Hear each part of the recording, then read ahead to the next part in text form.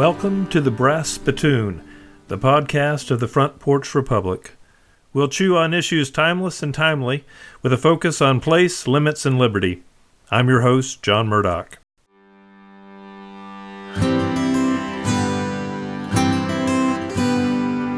Today, Front Porch Republic Editor-in-Chief Jeff Bilbrough mans the mic and brings us a 2-for-1 guest special. The poet, formerly known only as A.M. Juster, reveals his no longer secret identity as Michael Ashtrew and dishes on Anthony Fauci, MFAs, and the challenges of translating Petrarch.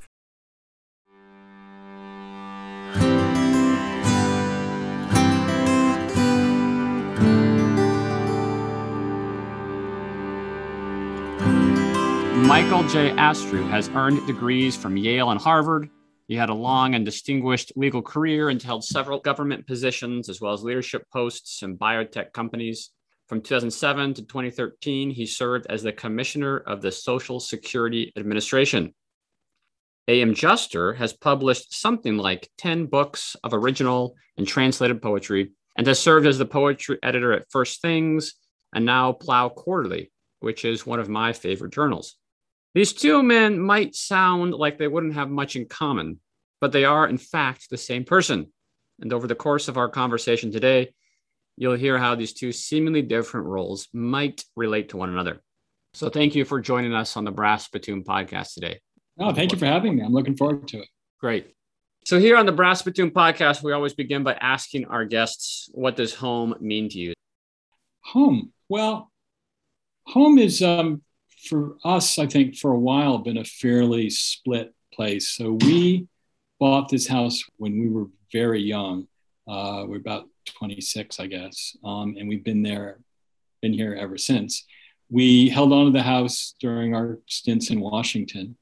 And about a little bit more than 20 years ago, we started splitting our time. So we bought a house on an island in the middle of Buzzards Bay, about 11 miles west of Martha's Vineyard, a very small community. The island's only 2 square miles, and the southern half is almost uninhabited. A sort of a bizarre history. It's the site of the first British attempt to colonize North America. You don't read about it in the history books because it doesn't fit very well with Manifest Destiny and those kind of things, because essentially they stayed for about 3 weeks and decided this wasn't working, went home, and then came back to Virginia 5 years later, where most of them did not live very long. So it's not a great story, but it is, an attempt to colonize well before Plymouth Rock. Wow. Fascinating. Yeah, and I guess you sort of alluded to the fact that you've been in and out of Washington for quite a while, moving back and forth. Over your years of service, you've tangled with folks at the National Institute for Health. You've worked in different biotech companies. You've been on councils related to these issues. And I guess I just would start with kind of a broad question, since in the age of COVID, these things are much on our minds. What should the man on the street, as it were, think or know about this arena? And part of the framing, I guess, is it seems like so often people either get the sense that the National Institute of Health or the CDC are the voice of science and can do no wrong, or they're just the epitome of a corrupt, self-serving elite establishment and can do no right. What's the perspective of someone who's been in those rooms and tried to do good in difficult circumstances? Well, I think as usual on these things, the truth is somewhere in between. The mother agency, Health and Human Services, a constant over the years is that it's a mess. It's huge, it's complicated. Presidents on a bipartisan basis have a practice of appointing people that really aren't very well qualified for the management, the technical complexity, and those types of things. So it's overall, it's a poorly run agency. NIH as a sub-agency is generally pretty well run, but it's very insular.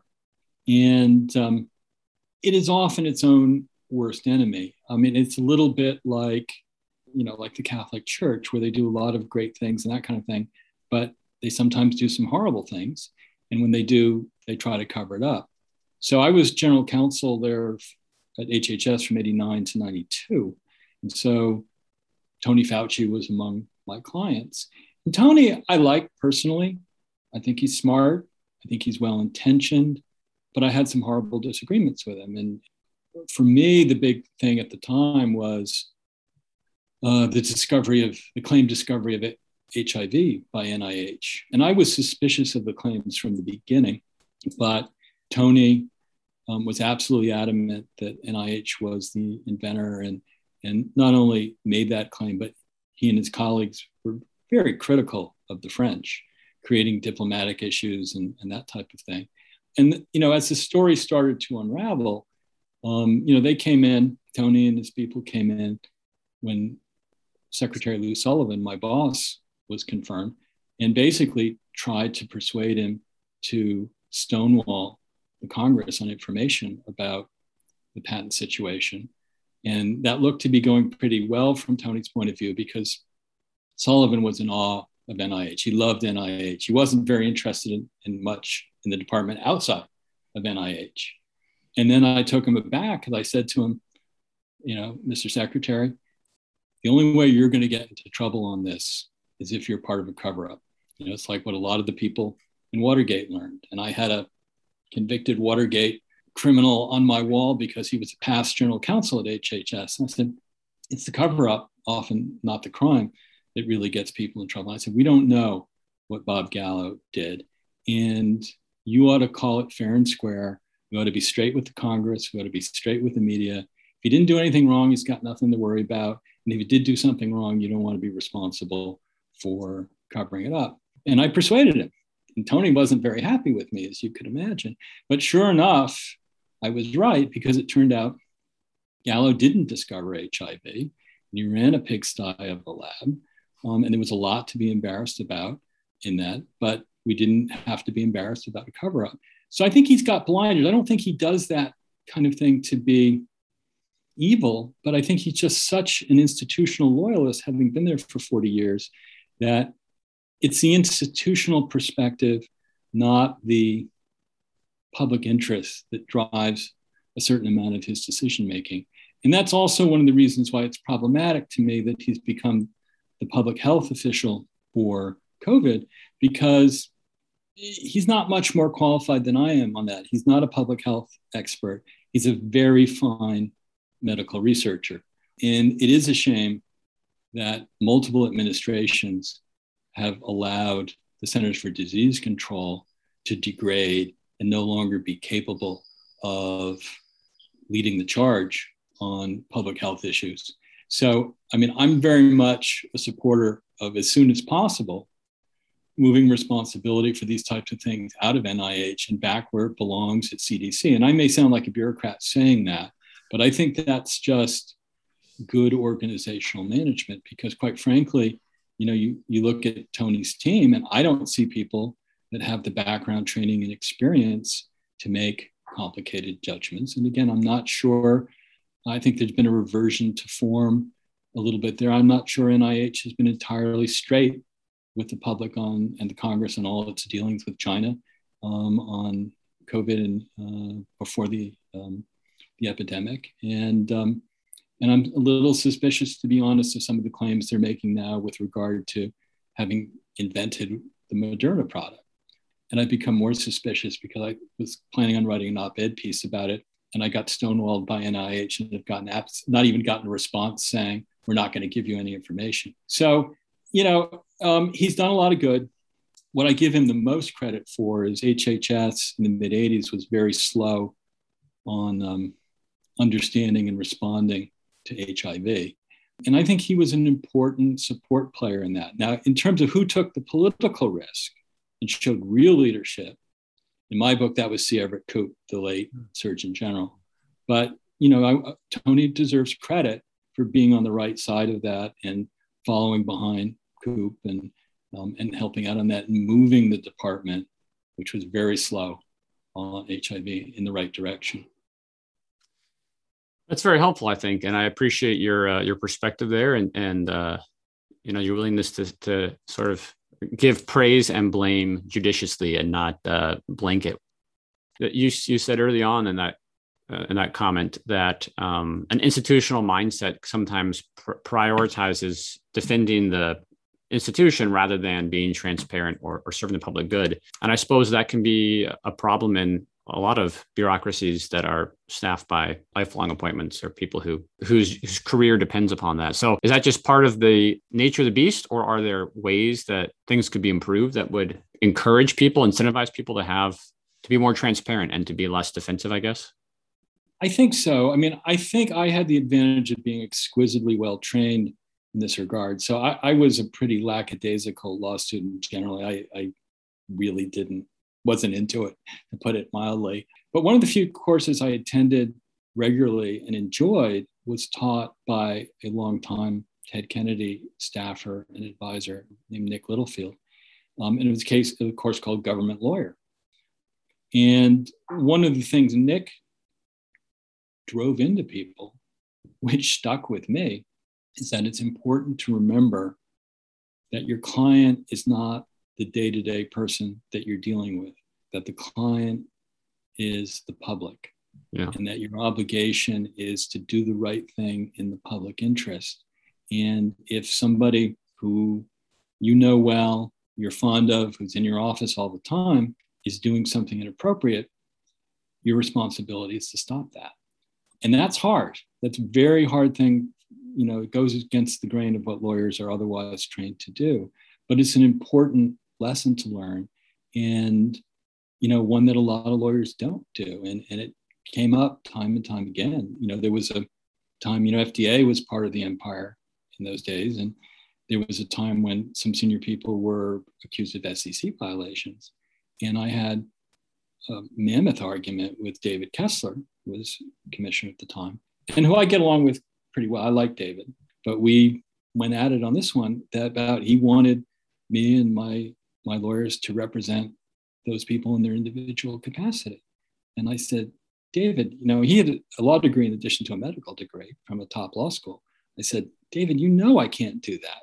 And somehow they weren't teaching that at the University of Chicago, to the point where David even sicked one of the Maryland senators on me to try to, you know, bully me into taking on this representation. And, you know, I came back at her with, in no uncertain terms, and said, there's no way I'm going to do this. This would be unethical. It'd be illegal. It'd be inappropriate. No way, no how.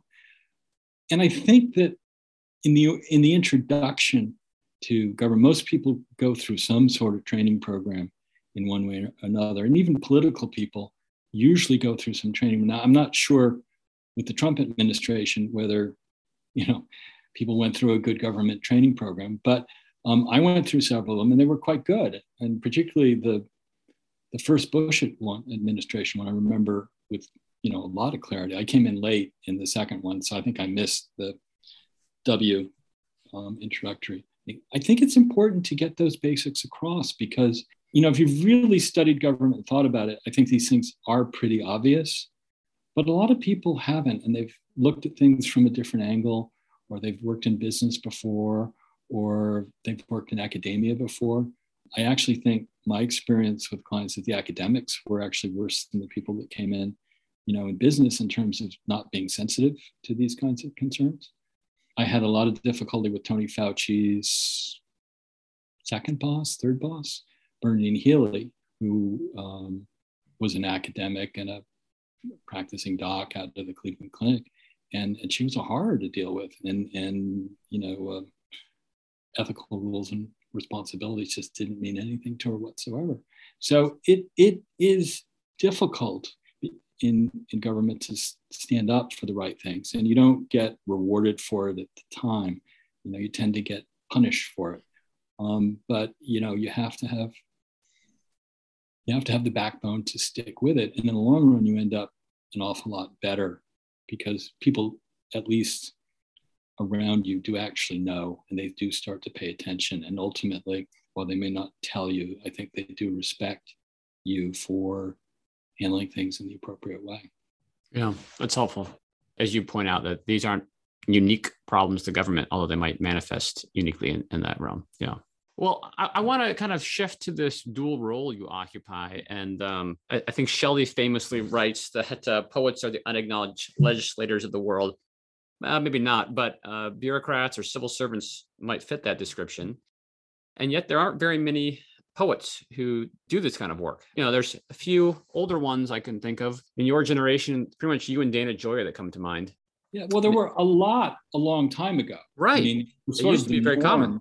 Yeah, very common. And, basically for, 1,500 years of a classical education with a training in rhetoric, that was considered what you needed to be a poet, to argue in court, or to be a politician. And those were all sort of closely linked. As economies have gotten bigger and government structures have gotten bigger and our other organizations have gotten bigger, organizations do, I think, what public choice theory predicts. They focus on their own expansion and they focus on improving a lot of the people who are there. And what that means usually is putting up barriers for exclusion. And so these days, you're really not taken seriously as a writer unless you write full time, which means you have inherited wealth or something like that, or you're an academic. And if you're outside, as a poet, if you're outside that area, big poetry by and large doesn't think that you're serious. And so there is this guild mentality, and that's been aggravated by the MFA programs. There's been a huge expansion in the MFA programs, and you have a lot of young people running around really persuaded that they can't be a poet or a writer if they don't go to an MFA program, which is nuts, because there's very little that's taught in an MFA program that if you put your mind to it, you can't teach yourself, which is what I did. Because I was very serious about writing in high school and college, and then had a professor in college who sat me down basically at the end of the class and told me I had no talent for writing and that I ought to find a different hobby, which is advice that I took to heart for about 10 years. And actually, it was the aforementioned Dana Gioia that got me back on track, because I was kind of looking for something to fill my recreational time. I was pretty busy at work and being a dad, but my bride was actually pressing me to find something. And I tried golf and I didn't find that worked for me. And I read Dana Gioia's review of Philip Larkin's collective in the Washington Post. And it got me interested in reading Larkin, who I barely remembered. And I did. And I started thinking, this is really more the kind of poetry I wanted to be writing rather than bad imitations of modernist poets. And I said, I wonder if I can teach myself how to do that. And I did. And it took me longer than it does today. Today, it's a lot easier because you've got the internet. Right. And there's more of a network, formal poets and that kind of thing. Not as good as it used to be. Dana founded a terrific conference at Westchester University in Pennsylvania that was great for about 15 years. And then when leadership kind of shifted to back over the university, it sort of fell apart over a 5-year period. So, which is sort of sad, but there's still places you can go. There's the Frost Farm Conference in New Hampshire, and, there are people on Twitter, and there are websites, and you can teach yourself what you need to know. And a lot of it is just writing, and, doing a lot of writing and practicing and doing exercises and that kind of thing. So there's not much that they can tell you in an MFA program except to read the same things and try the same exercises and that kind of stuff. And you can get feedback from friends and colleagues and that kind of thing. You don't need to get it from a university professor who, it seems to me a lot of the times these people are very burned out and tired of what they're doing. And so I'm not sure that the feedback is very helpful a lot of the time. So I'm essentially self-taught in this area. And I think actually it's an advantage having had a lot of real world experiences outside of academia. I think it gives you more to write about. It makes you think more deeply about things. And I think people that have stayed on a purely academic track, I think they run out of things they really want to say. And the poetry tends to become sterile and not very interesting a lot of the time. But there are relatively few. I mean, there's some. Archibald MacLeish had a senior role over at State Department in World War II. There's a congressional staffer whose name I'm blanking on. So there's a few scattered around, but you're right. There really aren't a lot. And there aren't a lot at senior ranks in corporations too, at least that we know of. And of course, part of the reason I started, writing under a pseudonym is, my worlds don't really respect each other. Right. If my boss at Biogen had known that I was publishing poetry, he never would have stopped trying to humiliate me about it. I was actually quite happy keeping my world separate. And I still have moments where I think I'd be happier if I'd been able to keep it separate. But the last stint in public service, that wasn't possible. I had one union that I worked very well with, the National Treasury Employees Union. But the other union was impossible to deal with. And when I wouldn't give them everything they wanted, they decided that they would try to destroy me. So they had this whole huge effort to try to find dirt. And they were very frustrated because they spent like a year and a half and they didn't find anything. And finally, they went through my SF 278 with the Office of Government Ethics and figured out that I had been writing poetry. And so they leaked it to someone who normally was very opposed to the agency and didn't like me. And the poor guy couldn't figure out what to do with it. So it was a fairly neutral piece. And at that point, Jody Bottom, who'd been trying to nicely out me for a long time, said, okay, now's the time. It's officially known. So you let me do it my way. And he hired Paul Mariani to do a very flattering outing piece in 2010 in First Things. But it's awkward. So it was a little awkward as commissioner because, one of the things I tried to do, I didn't travel as much as most commissioners. And I spent a lot more time in Baltimore than most commissioners, which is where the headquarters is located. And I think you need to be with your people and you need to have unmediated experiences to figure out what's really going on, because as well-intentioned as a lot of your senior people are, there's lots of things that are going on that they don't want you to know. Yeah. And so when I did travel, I did try to visit field offices and I did try to interact with employees in an unmediated way. And sometimes that involved sort of an informal staff meeting. And I don't know, about one time in 10, some poor person would raise, usually it was her hand because the rank and file, it's probably 70% women, would raise her hand and say, I just want you to know that I write poetry too. And I never figured out the right response to that. I tried different answers and it just always felt awkward. I didn't know what to say. And the employee probably felt awkward and that kind of thing. So, but it does make certain things easier, I guess. And I guess occasionally makes me interesting to people. So.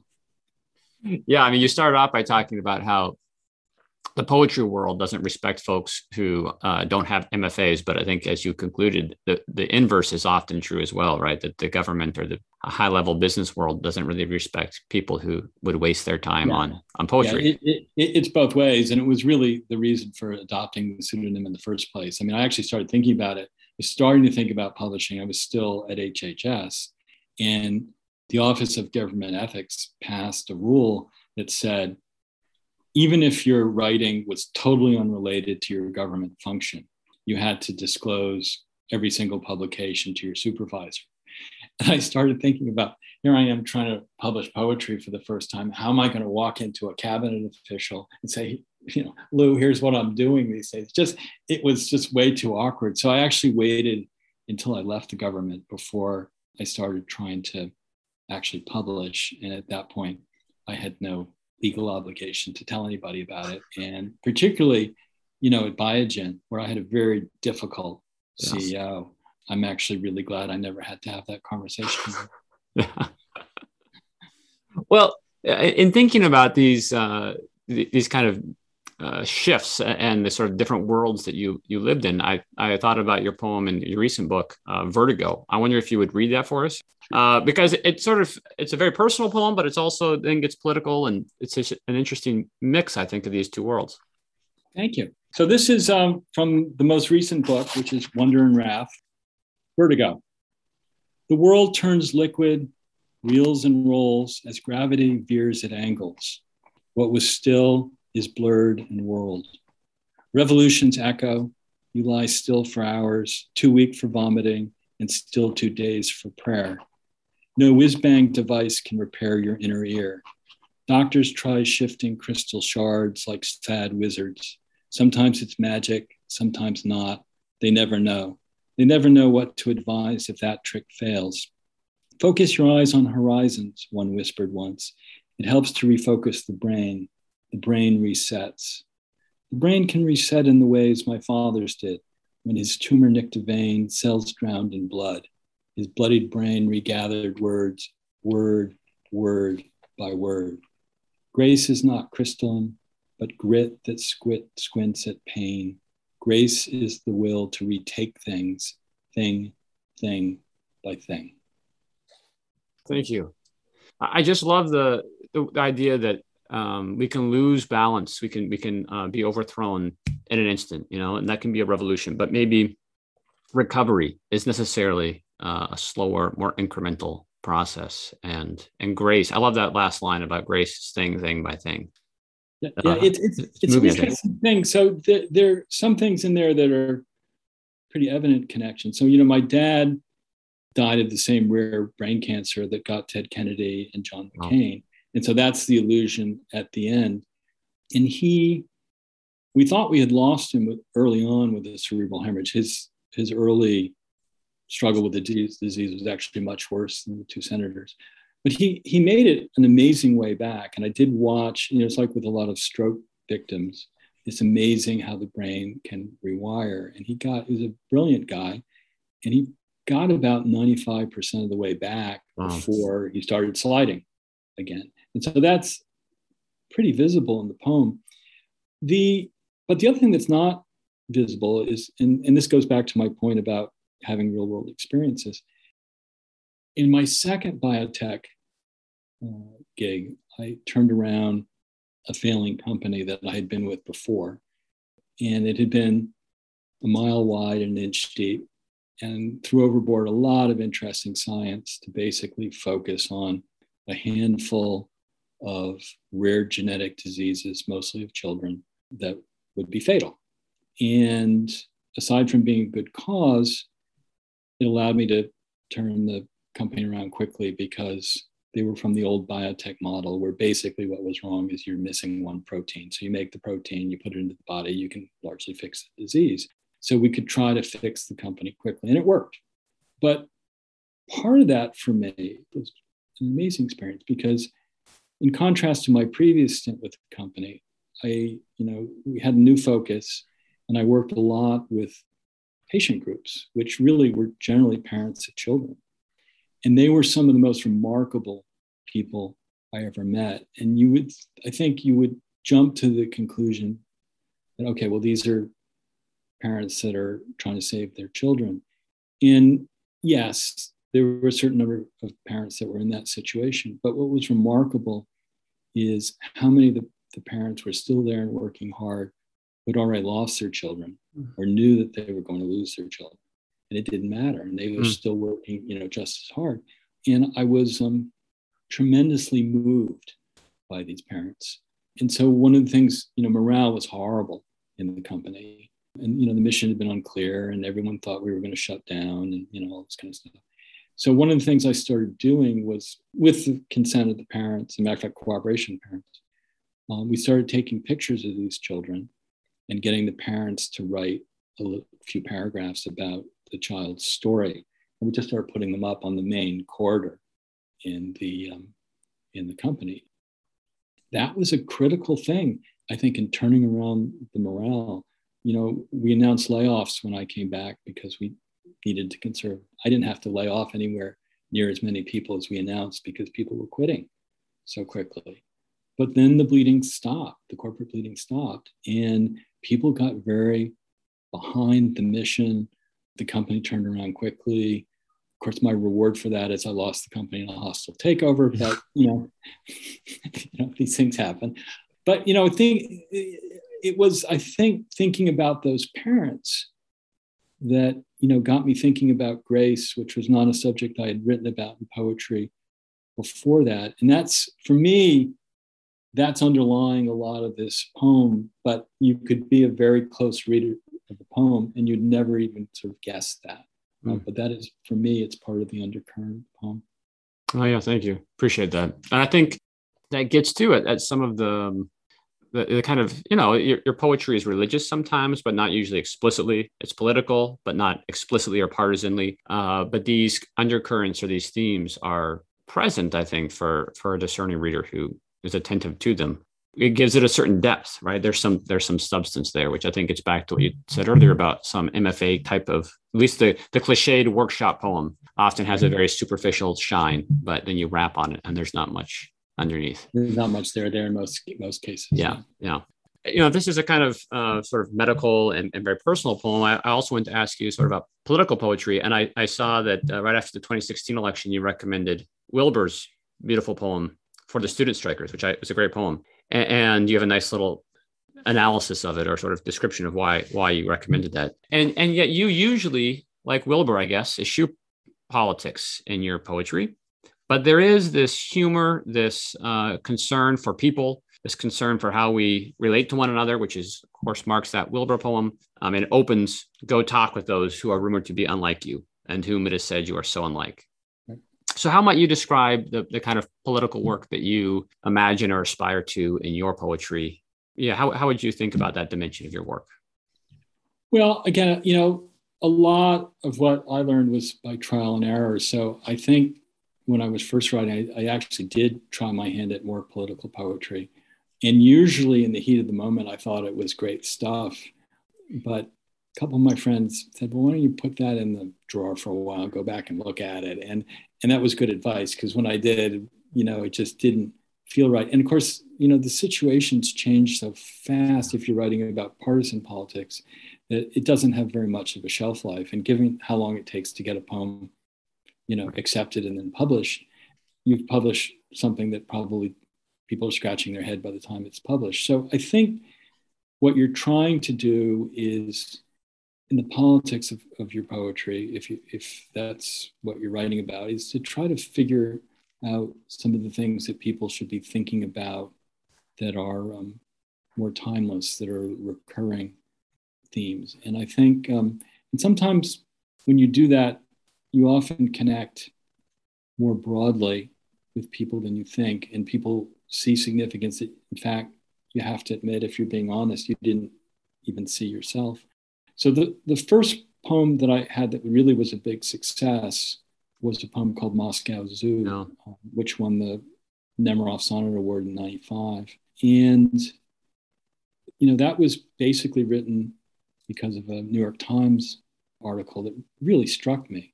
And when I wrote it, I think I was thinking very hard about the scene and trying to get people to feel what this was like and that kind of thing.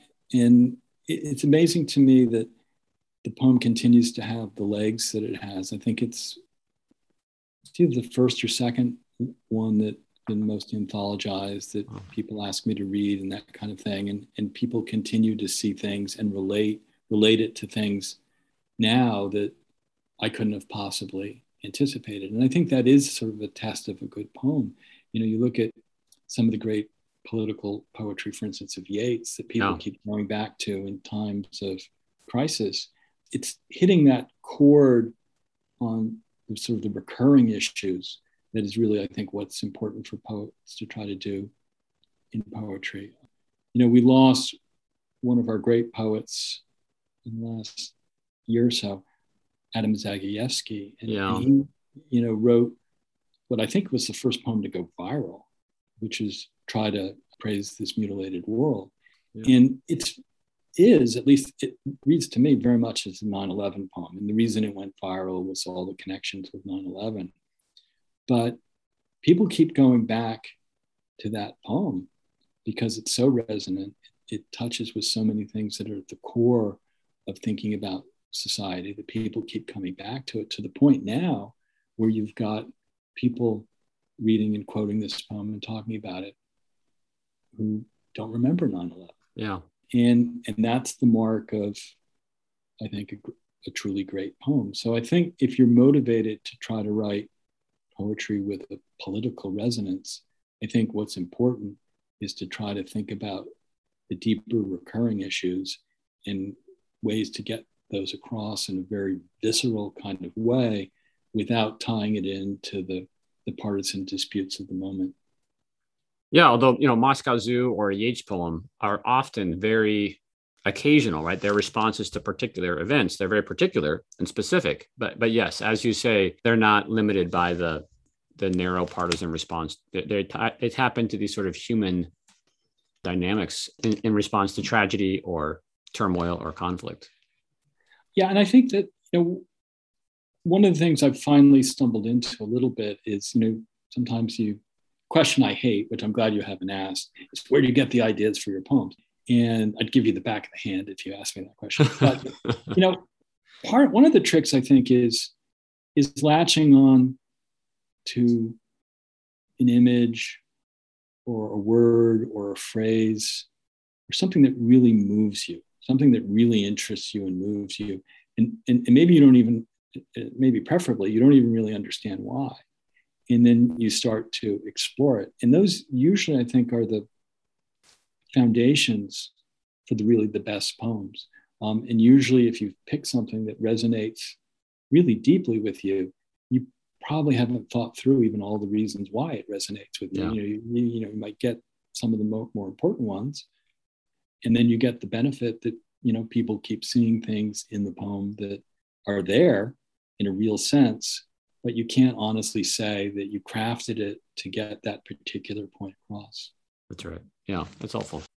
Okay, but I don't want to give listeners the wrong impression. They might think that you're really serious. So I need to read this poem of yours, A Stern Warning to Canada. This is very political, right? Okay, here you go. It is. Yeah, there you go. If you want peace, withdraw your geese. You have this great sense of humor, and there are many longer poems I could point to as well. I mean, your Billy Collins poems, or many of them. There's just this dry, biting humor. And yet so often, our political discourse is incredibly humorless. And so much poetry, there's a kind of skepticism, I guess, of light verse, that it's light, that it's not serious. But you have, I think, really cultivated a kind of deep humor, a humor that's funny, but that then resonates. So talk to me about, this is maybe a terrible question, but what's the importance of humor and what goes wrong when we close ourselves off from the humorous? Well, I think part of my worldview, try to figure out how you're going to allocate your time and generally, I mean, this sounds corny, but you want to try to make a positive impact on the world. And that's the reason for doing public service. When I left public service in 92, I briefly was in a law firm, and as law firms go, it was a wonderful law firm, but I didn't have that same sense of mission that I then got in biotech. But I think that carries over into the poetry too. I mean, for me, it's like with Horace's satires, with how we translate sermones. But sermones probably in Rome at the time meant more something closer to conversations, and it's where the word sermon comes from. And, I view a poem almost like a sermon. It's an opportunity in a non-institutional way to try to get people to think about the things that matter in the world in a broader way. And that's exciting. It's interesting to try to do. And you also feel, if you've done it right, that you've done something of value. And I think that value can come in a lot of ways. And poets tend to be excessively focused on the lachrymose and find humor difficult. And light verse has kind of gone out of fashion, regrettably. But I think making someone laugh in and of itself is a valuable thing. And if while you're doing it, you get people to see an irony or an institutional shortcoming that maybe they hadn't seen before, then that's the frosting on the cake. That's more of the benefit. So I do like writing like that. It's a funny thing. I wrote a fair amount for a long period of time. And I don't know how much of this is about me and how much of this is about our world recently. I have not written very much humorous verse for 4 or 5 years now. And of course, I've been pretty focused on translation the last couple of years. But I am hoping to get back. I hope I haven't lost my sense of humor. But thank you. Good. That's a good segue. I wanted to talk briefly too about your translation work because that's a big part of it, especially I know your current project, which I understand is maybe almost done. Or some Almost done, yeah. Yeah. It's a monster too, and I'm kind of almost astonished that I can use the phrase "almost done." We'll talk about that. How do you? It's a very eclectic list of poets that you translate, including, I think, as I mentioned, Billy Collins. So if you haven't read A.M. Juster's translations of Billy Collins, you're missing out. Maybe on the more serious ones, how do you choose which ones to translate? Why Petrarch? What's the value of kind of recovering these voices that we might otherwise not have access to? I started translating, as I mentioned, when I was kind of teaching myself to write formal poetry, really just as an exercise. And then at some point you start checking and saying, well, how good is this? And you look at what gets published and that kind of thing, and realize, well, I think this is pretty competitive. And I got positive reinforcement. It was actually easier for me, particularly in the beginning, to publish the translations than my own original poetry.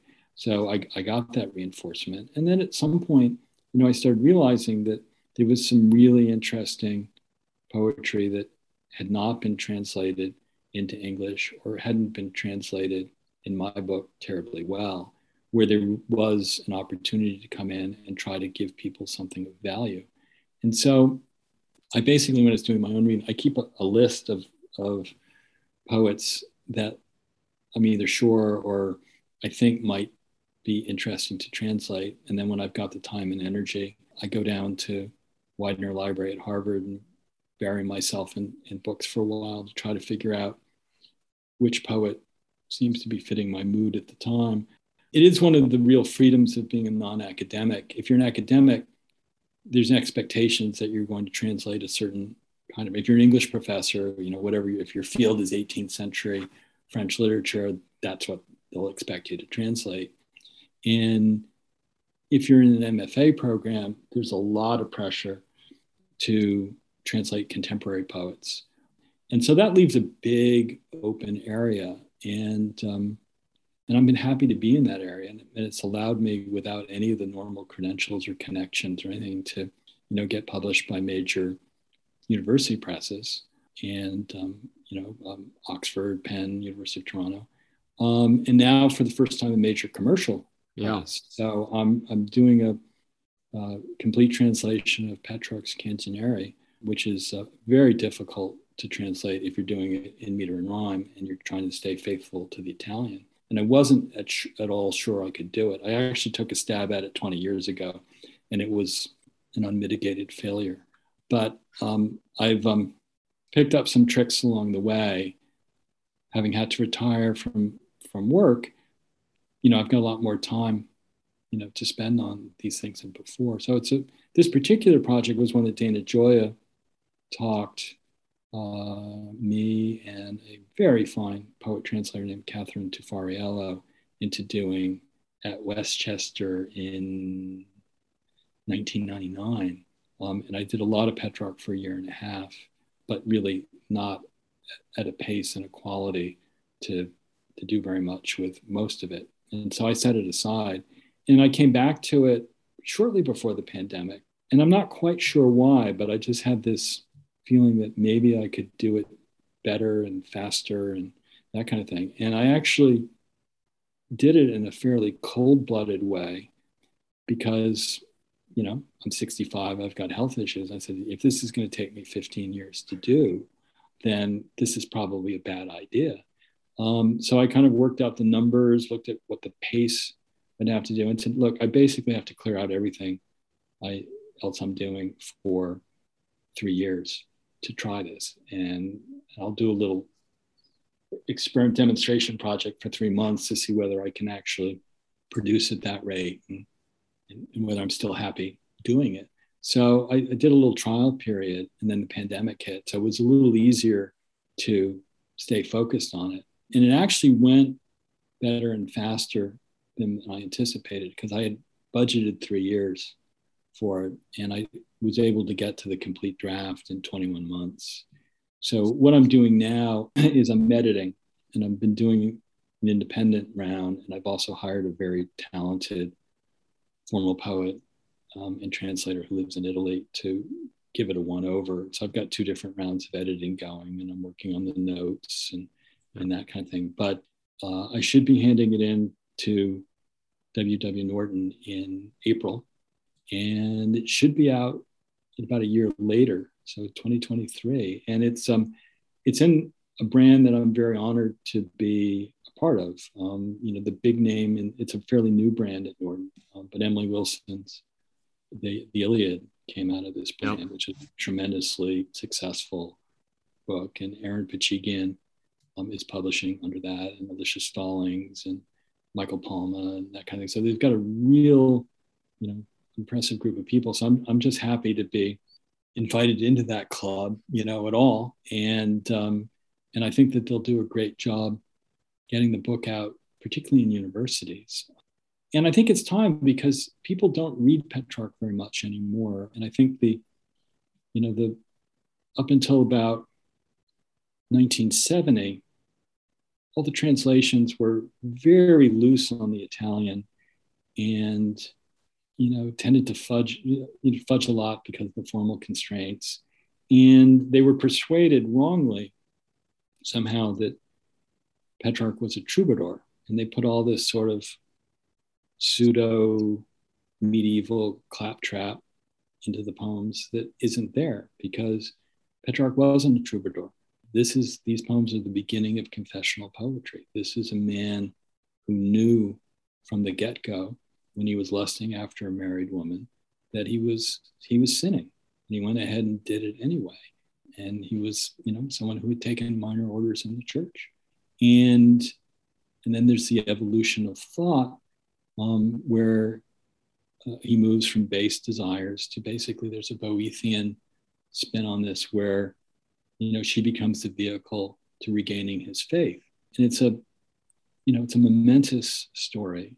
It doesn't deserve to be written in an anachronistic fashion. The language was a move from Latin to Italian not long after Dante did it, and about the same period where Chaucer was doing it, Boccaccio was doing it. So the language was very fresh and contemporary at the time. And it hadn't, wasn't written that way through 1970. And then there was a tremendous philological, quote unquote, literal version that came out from Robert Durling, which is very helpful for getting the Italian right, but is painful to read. And again, that's not a criticism. He was trying to get it very precise and literal and word for word, but poetry doesn't work that way. There was a very funny comic this past week in Rhymes with Orange about paraphrasing poetry and readings, and where you reading a Robert Frost poem but just paraphrasing it, and it's just like, well, that's ridiculous. And so we have had, since the Durling, had a few editions, but we've kind of lost the poetry. And I think the Durling translation has been so intimidating that I think translators have been intimidated from deviating very far from it.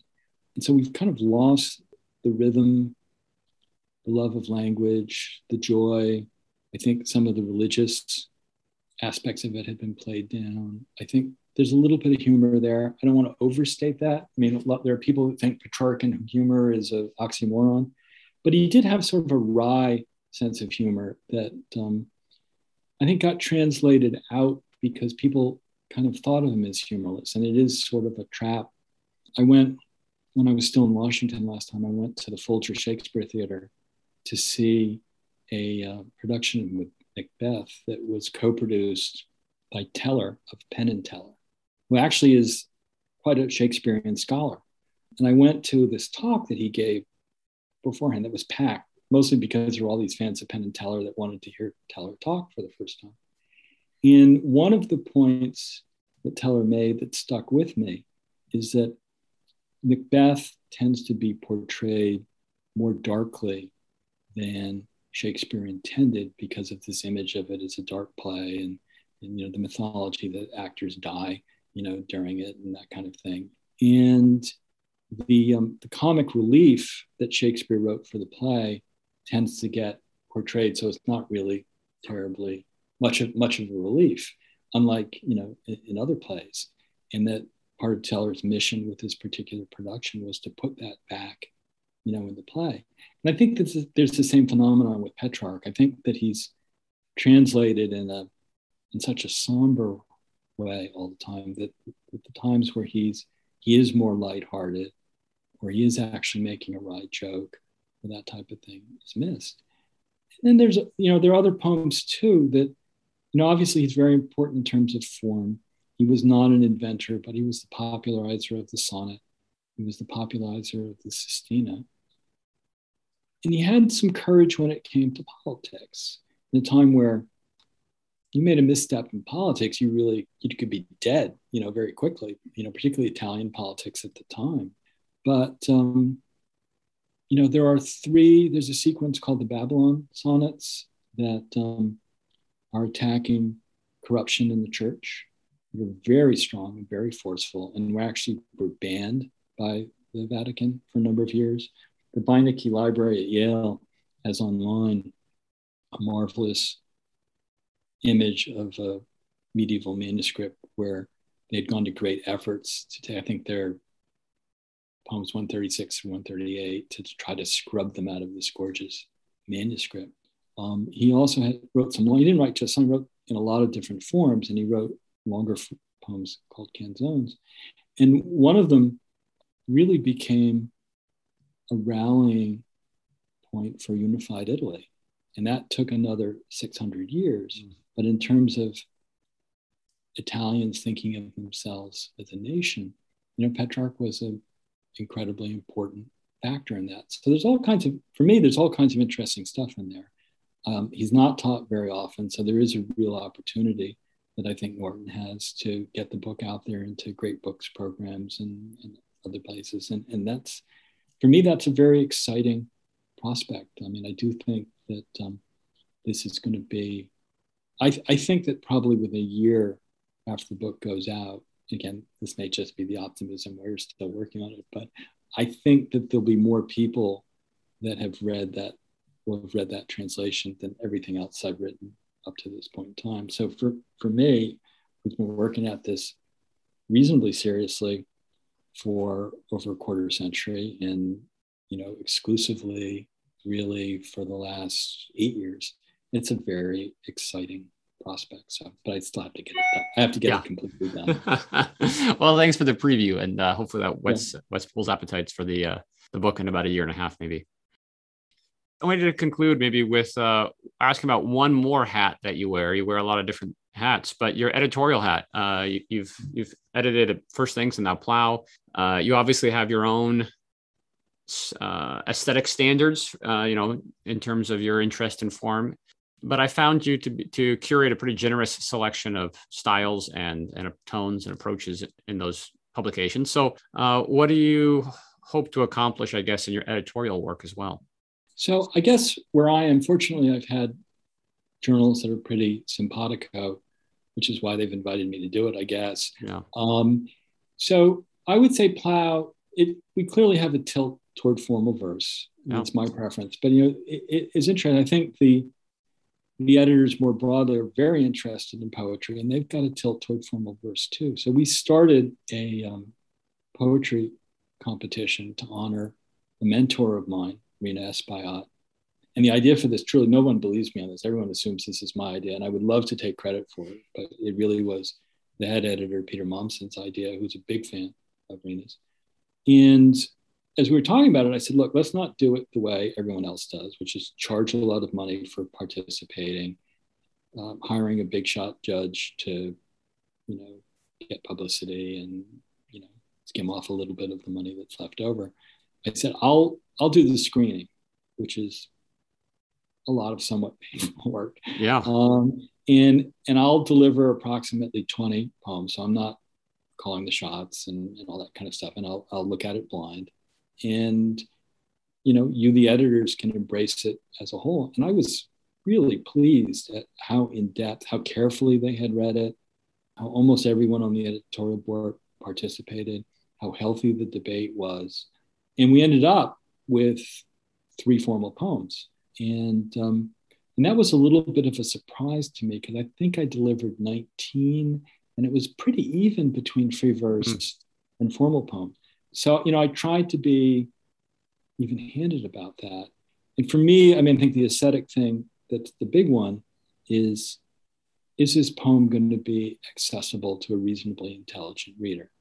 For me, there's no reason. I mean, if a reader of Plough is going to open the magazine and read the poem and, is a fairly intelligent, well-educated person and say, I have no idea what this is about, or this is just off-putting, that kind of thing. Well, I think you've kind of failed on mission. Yeah.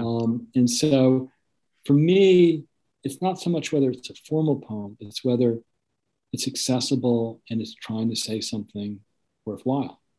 And so that's, I think, really the aesthetic. And I would think if you've got people out there who want to submit, I mean, it's free if you subscribe to Plough. And as you mentioned, it's a great journal.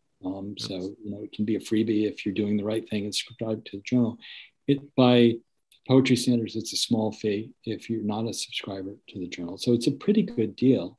And I also, one of the things I asked for is to have 2 runner-ups, because, when it's entirely hit or miss and there's only one winner, sometimes those 2 that are awful close actually turn out to be as good or better than the poems that win.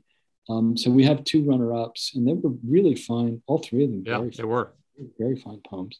And we ended up publishing, I think, 3 more that were actually not even winners because, they were so good. So I'm hoping that, it continues. I think it's a good competition, based on some good ideas, and it's honoring, a wonderful poet who's done a lot for poetry, not only in this country, but in her original home, the Dominican Republic. So I'm excited about it. So yeah, so accessibility and something to say, and liveliness of language and that kind of thing. I mean, I don't want to read op-ed pieces. I don't want to read things where I'm scratching. Well, I don't have hair and stuff, so right. I'm scratching my head saying, what is this person really trying to say here? Yeah. And so I'm not, I mean, it is true. It's not really a competition for people who are quote unquote experimental poets, but that it ties in with the mission of the organization. I mean, if the journal were different, if it were a journal of experimental literature, then obviously it would be different. But it's a journal that's aimed at general readers who are interested in culture, literature, theology, politics, on a higher, level, and trying to come up with poetry that's meaningful for the people that are readers of the journal. Yeah, excellent. And I think a lot of the things you said that you're looking for maybe also describe your own verse, accessible, but not in a demeaning sense, but in a sense that you can read it and understand what's going on, and then you read it a few more times, and there's rewards repeated readings, and touches on these broader themes, but is not bound by a sort of narrow understanding of any of them. So that's certainly what I'm trying to do. Good. Well, this was a delightful conversation. I really thank you for inviting. This has been enjoyable. The time went by very quickly, and I'm grateful for your time and attention. Yeah, I hope listeners will check out your work. I think you have a website. Is your website just AM Juster? amjuster.net, yes. And I have a Twitter site at amjuster. Yes. And you said earlier about how, there's these networks online of formalist poets. And I would say your Twitter handle is a pretty good place to get plugged into such a network. I think that's right. I mean, I think if you're interested, there are a lot of people there for a lot of different reasons, but I think most of the people who are active on the internet in formal poetry have showed up sooner or later. So, and I'm pretty active on it. I mean, I think some people don't really understand, but, a lot of it really ties in, particularly with the translation, because one of the things, if you're doing it well, doing formal translation, your head just really starts to hurt after a while. And you're doing, in addition to the interesting, lofty thinking, you're doing a lot of grinding work on thinking about how many different ways you can restructure a sentence and what your alternatives really are for rhymes and everything. And so you reach a point where before too long, you have to take a break and you have to do something. For me, the Twitter is a little bit how I wake up my brain in the morning, and then when I'm taking breaks, during the day. And so, I post fairly regularly. So if you're interested in formal poetry or just poetry and the traditions over the last couple thousand years, it's a place to be. If you're looking for the hot poetry of the day from big poetry, it's the wrong place to be. But there are plenty of places where you can go for that. There aren't very many places you can go that look like mine. Yeah, I agreed. Well, thank you so much. It was delightful to talk with you, and I'm looking forward to your Petrarch translation. Well, I'm looking forward to getting it done at this point. I've got some other things I want to do. I've got a couple of essays I've been suppressing that I'm really eager to get to. So hopefully Good. I'll have it done in April. I'll have I'm sure some back and forth with copy editors, and they're going to bring in an outside expert to give it one last go over. So I'll be busy on it on and off overall next year. But starting in April, I'm hoping to have some real time to do some other things. Excellent. Well, we'll look forward to that. Thanks a lot, Jeff. I appreciate it. Find your way home.